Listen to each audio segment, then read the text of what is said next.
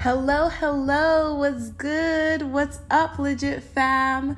This is the Legit Podcast, and I'm your host, Tabissi, and this is the first episode of 2021, way into 2021, March. Why not? Better late than never. Breaks and rests are needed. But 2021 is looking a little bit like 2020, in a different shape or form, kind of like a cousin, not like a brother or sister. But what better way than to start off with a little word or a little episode about replacing feelings of discouragement with a sense of God's goodness, even when we're questioning God's goodness, because I've been there where I'm asking God, are you good? Because if you're good, I wouldn't be going through this, right? So I feel like this episode is just filled with really good, positive, biblical promises of God.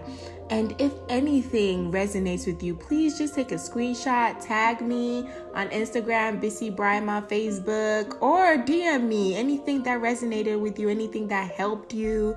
I really, really would love to hear from you. Let's get right into it. There is something that only you can do, a crowd only you can influence. Listen, only you. Baby, just you. You will most definitely fail trying to do life like somebody else. Stay in your lane. God brought you here for a reason. Get to know all of you. Serve me a gift, I'ma serve you mine. This is legit. What's up, everybody? I have on today John Stange. John is a follower of Jesus. Yes. John hosts 3 podcasts.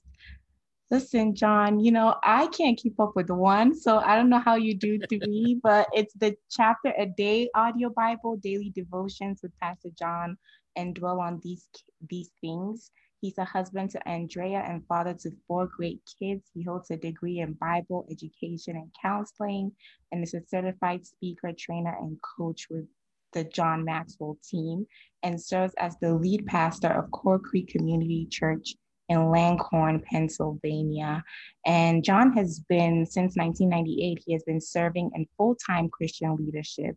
So John, say hi to the people, the Legit team, the Legit squad. Hello, Legit Squad. Thanks for having me on today, BC. I'm excited to be here. Yeah, I'm excited to have you here to have a conversation with you. Your bio is so rich, and so I want to unpack it. Before 1998, what was the story? Were you always in ministry? Were your parents in ministry? How did you get into ministry? So my parents were not in ministry, and it wasn't until I was in college before my father came to faith in Christ. So prior to that, he wasn't even a believer. But our family, we had a grocery store in Scranton, Pennsylvania. We ran a small family grocery store, and that's what I grew up in. And I went to church as a young person. My mother was always really, really faithful about bringing us to church. And when I was about 15, that's when I got really serious about my faith in Christ and decided at that point that I wanted to walk with him. I wanted to serve him, but I didn't know what that would look like. And to be honest with you, I didn't want to be a pastor. If you asked me at that point if I was going to be a pastor, I would have told you no way, because I thought that pastors had a weird life, always being criticized, always being closely examined. It seemed like they moved around a lot, and it seemed like everything they did was fodder for conversation. And I thought, I don't think I want to do that. So I planned to be a history teacher, and I went to college to be a history teacher. But then partway through college, I was hired as a youth director at a church not too far from the college. And then the pastor started asking me to speak for him. And once I got a taste for it, there was really no turning back. At that point, I thought, I can't run from this any longer. This is what God's calling me to do. So I'm going to do it, even if there are certain weird aspects to being a pastor. I thought, I'm just going to go for it.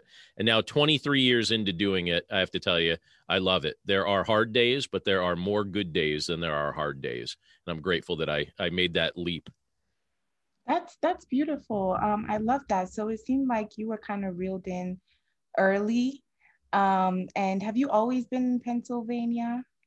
Yeah, for the most part. I've lived in different spots in Pennsylvania, but yeah, pretty much just a Pennsylvania guy my whole life. Okay, that's great. And you have a book coming out in May, and it's a 31-day challenge to talk to yourself the way God talks to you.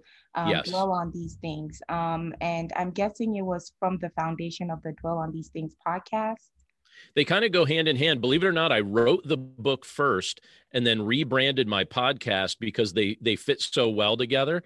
And I decided let's just call them the same thing so that they could be extensions of each other. So the Dwell on These Things podcast and the Dwell on These Things book are pretty much hand in hand, and both with the mindset of what does it look like to encourage or to be encouraged by how God speaks to us, and kind of take that encouragement with us, because so often we repeat things in our minds and we repeat things in our heart that aren't true and aren't the way that God speaks to us. And so I wanted to show people what Scripture actually shows us about how God speaks to us, the things that he teaches us, the fact that we are loved more deeply than we realize, the fact that we can walk by faith to experience joy, and a whole variety of things. And I thought it would be helpful to take a full month to just walk through that and to help people to walk through that. And so that's what the book that comes out in May, Dwell on These Things, that's what it's all about. And I truly hope that it helps others. Yeah, and I know it will. Honestly, when I started, I guess, having a relationship with God, one of my prayers was, God, let me see me the way you see me. Because I think it really does set a tone for the decisions that you do make, the confidence, how you show up in the world, in your workspace, in your relationships, and everything. Now, the book does have, there are a couple of topics. Replace feelings of discouragement with a sense of God's goodness, practicing yourself in the loving way God sees you, exchange negative self-talk for positive biblical messages, and learn to face the day with hope in your heart. I do want to talk about two of them though. Replacing feelings of discouragement with a sense of God's goodness. My question is, already sometimes we we question God's goodness, right? Especially when we're in challenging times. And so how do we replace those feelings when we're already questioning God's goodness? That is a great question. And I also like the thing that you said a moment ago about the things that you were praying about, that you were praying that the Lord would help you to see yourself from his eyes. But to your specific question about how do we replace feelings of discouragement with reminders of God's goodness, one of the things that I think is key, every behavior in our lives, so every behavior in my life, every behavior in your life, comes out of something we believe. So I brush my teeth when I wake up in the morning because I believe that that's good for my teeth. I eat lunch because I know that that's good for my body. I try to avoid eating a lot of my favorite snack foods because I know that would be bad for my body. And these are things that come out of beliefs. These are behaviors that come out of our beliefs. And so if I'm going through life perpetually discouraged, and I'm preaching a message to my heart of discouragement, and I'm seeing every day from discouragement, some people might say, all you need to do is change your behaviors to fix that. But I would say that's not the case. What we need to change is our beliefs. What we believe is going to come out in our lives, in our behaviors. And so if I'm discouraged constantly, I have to get to the root of that. I have to figure out what's at the core of my beliefs about myself or about my circumstances. I know one of the things that helps me when I'm going through seasons of discouragement is to remind myself that Jesus is the solution. And so I believe he's a solution for all of these things. And so if I'm discouraged, I think one of the problems is I've probably taken my eyes off him, and I'm becoming way too consumed with my circumstances. And I'm probably trying to control things that are not in my control, things that I'm supposed to trust him to control. And because I'm not getting the outcome that I thought I could produce, I then feel discouraged. And really, it needs to come back to my belief. If I believe that Christ is sufficient, I can trust him to take care of things that are outside of my control. And I think that that truly does help me with feelings of discouragement. I think it'll help others as well. Yeah, totally. I definitely agree with that. And I think one of the things that I've learned to do is look back at how he has been faithful in my life. When I am discouraged, I look back and say, God, you came through this way. And I think sometimes one time I caught myself like, thinking that God was going to move the same way he moved before. And even though he did move, it still was different, and I think like those are the little things that, because sometimes, we have expectations that he's going to move a certain way and he doesn't move that way. And so there's further discouragement. But realizing that he moves in so many different ways. And yeah, I think that's really profound. And the second one is practicing yourself in the loving way God sees you. I want to talk about why that is important, because I believe, like, what if you're just surrounded by, positive people that keep telling you, positive things, but why is it important to actually have that conversation with God and for him to open your eyes to see, you the way he sees you?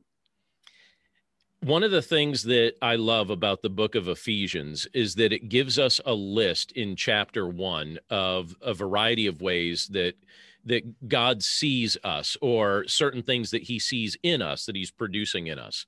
And they're the opposite of the type of things that you and I tend to tell ourselves. And it's interesting because when you look in that list, two of the more curious things in that list in Ephesians 1 are the fact that God sees you and me and all who trust in Christ as holy and blameless in his sight. And so I think, all right, I know how many mistakes I've made over the course of my life. I know how many mistakes I make even in a given day. How is it even possible that God sees me as holy and blameless in his sight? Because he knows everything about me. He knows everything I've ever said that was wrong, everything that I've ever done that was wrong, and everything I've ever thought that was wrong. And yet Ephesians 1 very clearly says that we are holy and blameless in his sight. And it can be very difficult to see ourselves that same way. But I think that's another belief type question, because when we study what that portion of scripture is getting at, it's basically reminding us that when God the Father looks at you and me, he's not seeing us for who we used to be. He's seeing us as the new creation he has made us in his son, Jesus Christ. So when God the Father looks at you and me, if Christ lives within us, the Father sees Jesus.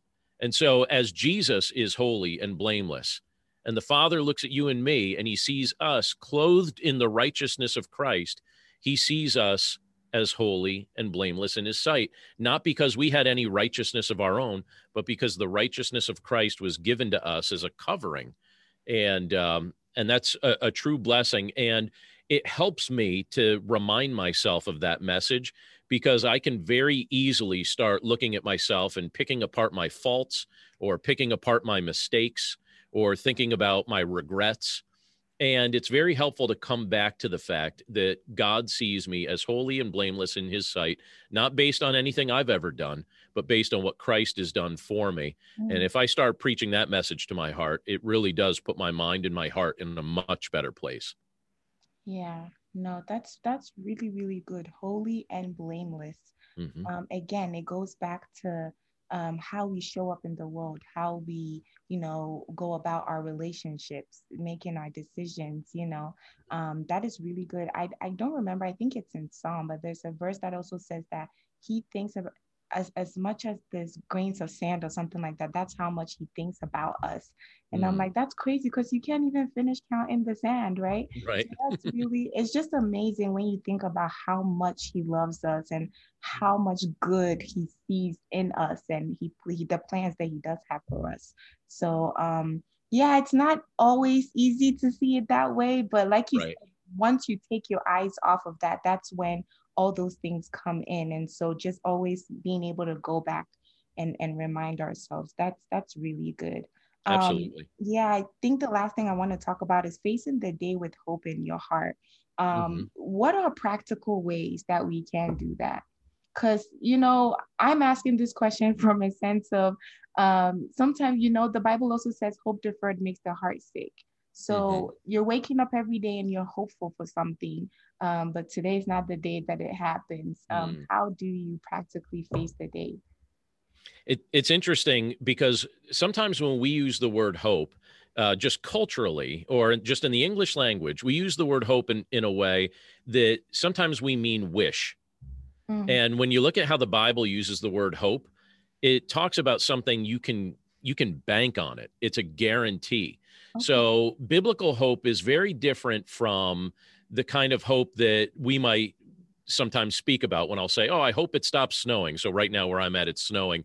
And every minute that it snows, that means more I have to dig. So sometimes you might hear me say something like, oh, I hope it stops snowing. Then I can dig my car out.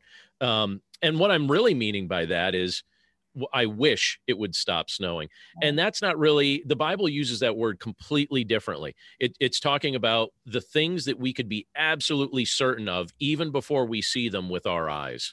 And so if I'm facing the day with hope, what I'm doing, if I'm doing it the biblical way, is I'm trusting that God works all things together for the good of those who love him. And scripture tells us that.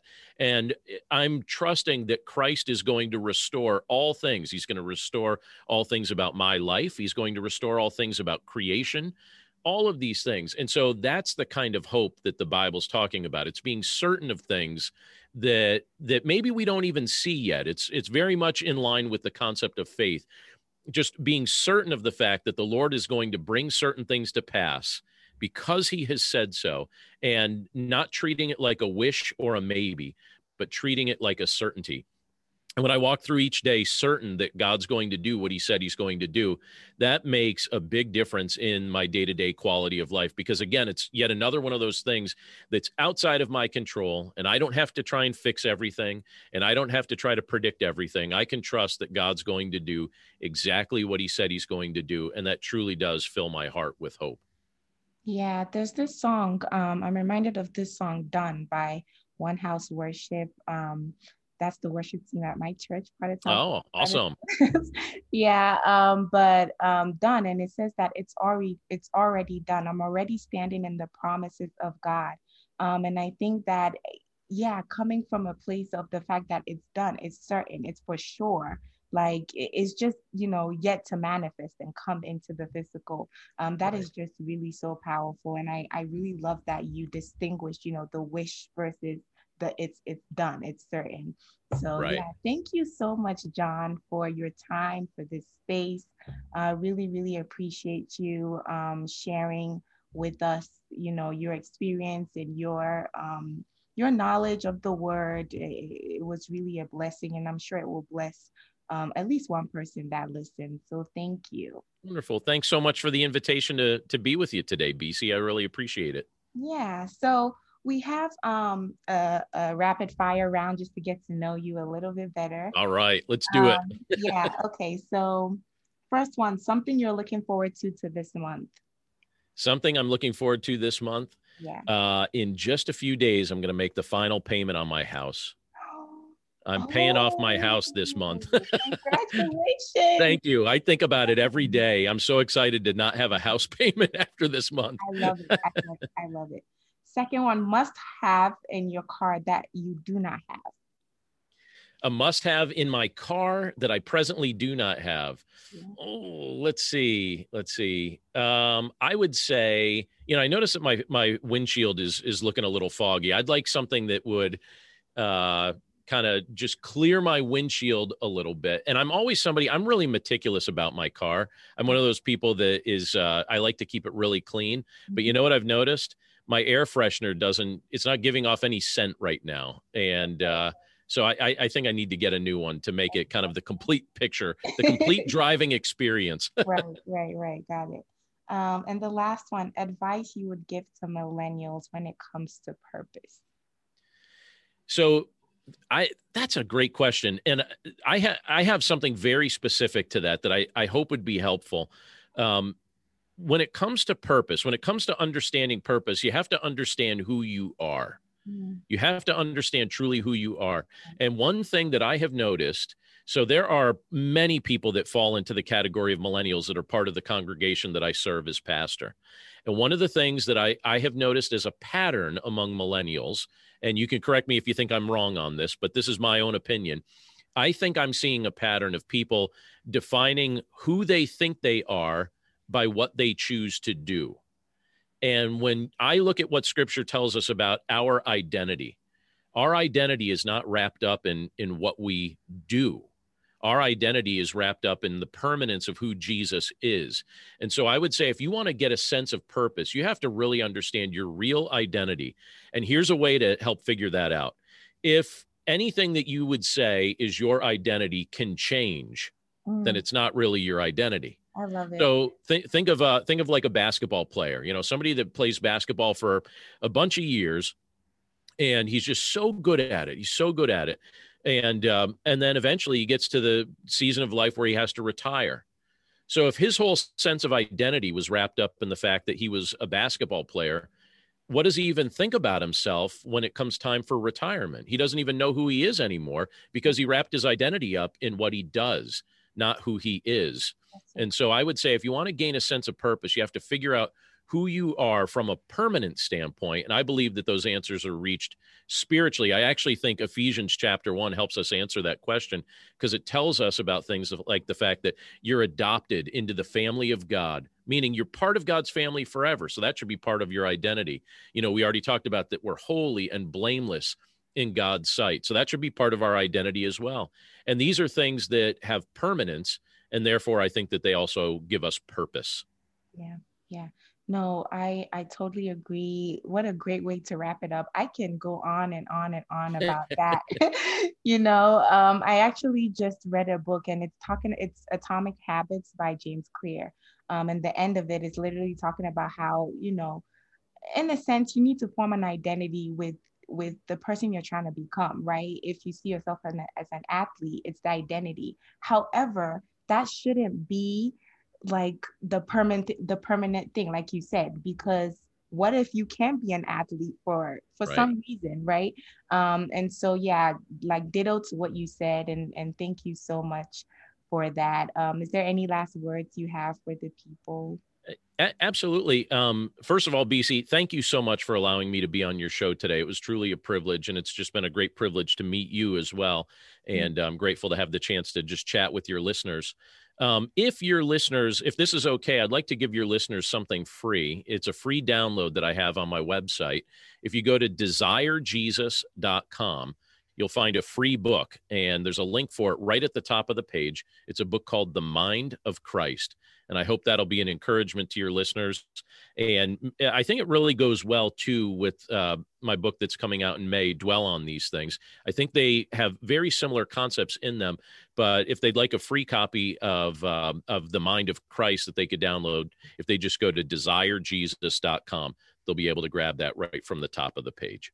Thank you so much, John. And I just want to echo the podcast again. Since you're listening to this podcast, you should probably jump on, one of the 3 podcasts, the Chapter a Day Audio Bible, Daily Devotions with Pastor John, and Dwell on These Things. I actually listened to 2 episodes from Dwell on These Things, the one with Dan Miller and the one with Nikita Koloff. They were really, really good. And the Nikita one was really interesting because he was a wrestler, and he took, it was really nice how he took us around. And so, so you guys should jump on that. I'm going to leave all the information in the show notes. Thank you once again, John. Thanks, BC. Thank you. Bye, everyone. Bye-bye.